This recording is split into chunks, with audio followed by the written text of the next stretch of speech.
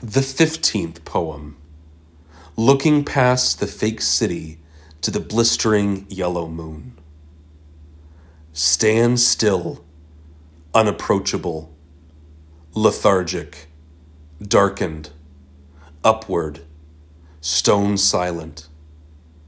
A shadow of his sun, surrounded by many a few friends. The perfume tree, the jackknife swallows perched or suspended, the scraggly weeds choking out the few courageous lilacs. A single rabbit haunched on its massive back legs and prepared to dart into a hole at the blare of a gun.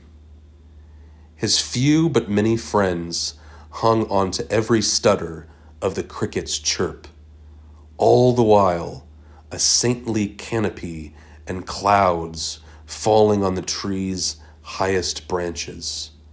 No one would ever move.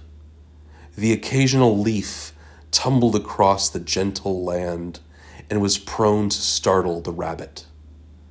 Looming from behind, drawn from the canopy by a string, was the blistering yellow moon at last presented.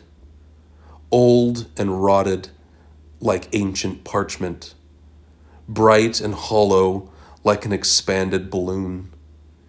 It looked down on the fake city below it, and at his sons and friends facing it, and at the hourglass sitting in the corner. The rabbit grew restless and darted for the hole, and the ancient moon disappeared. His son had lost a moment, but could not find himself wanting to move.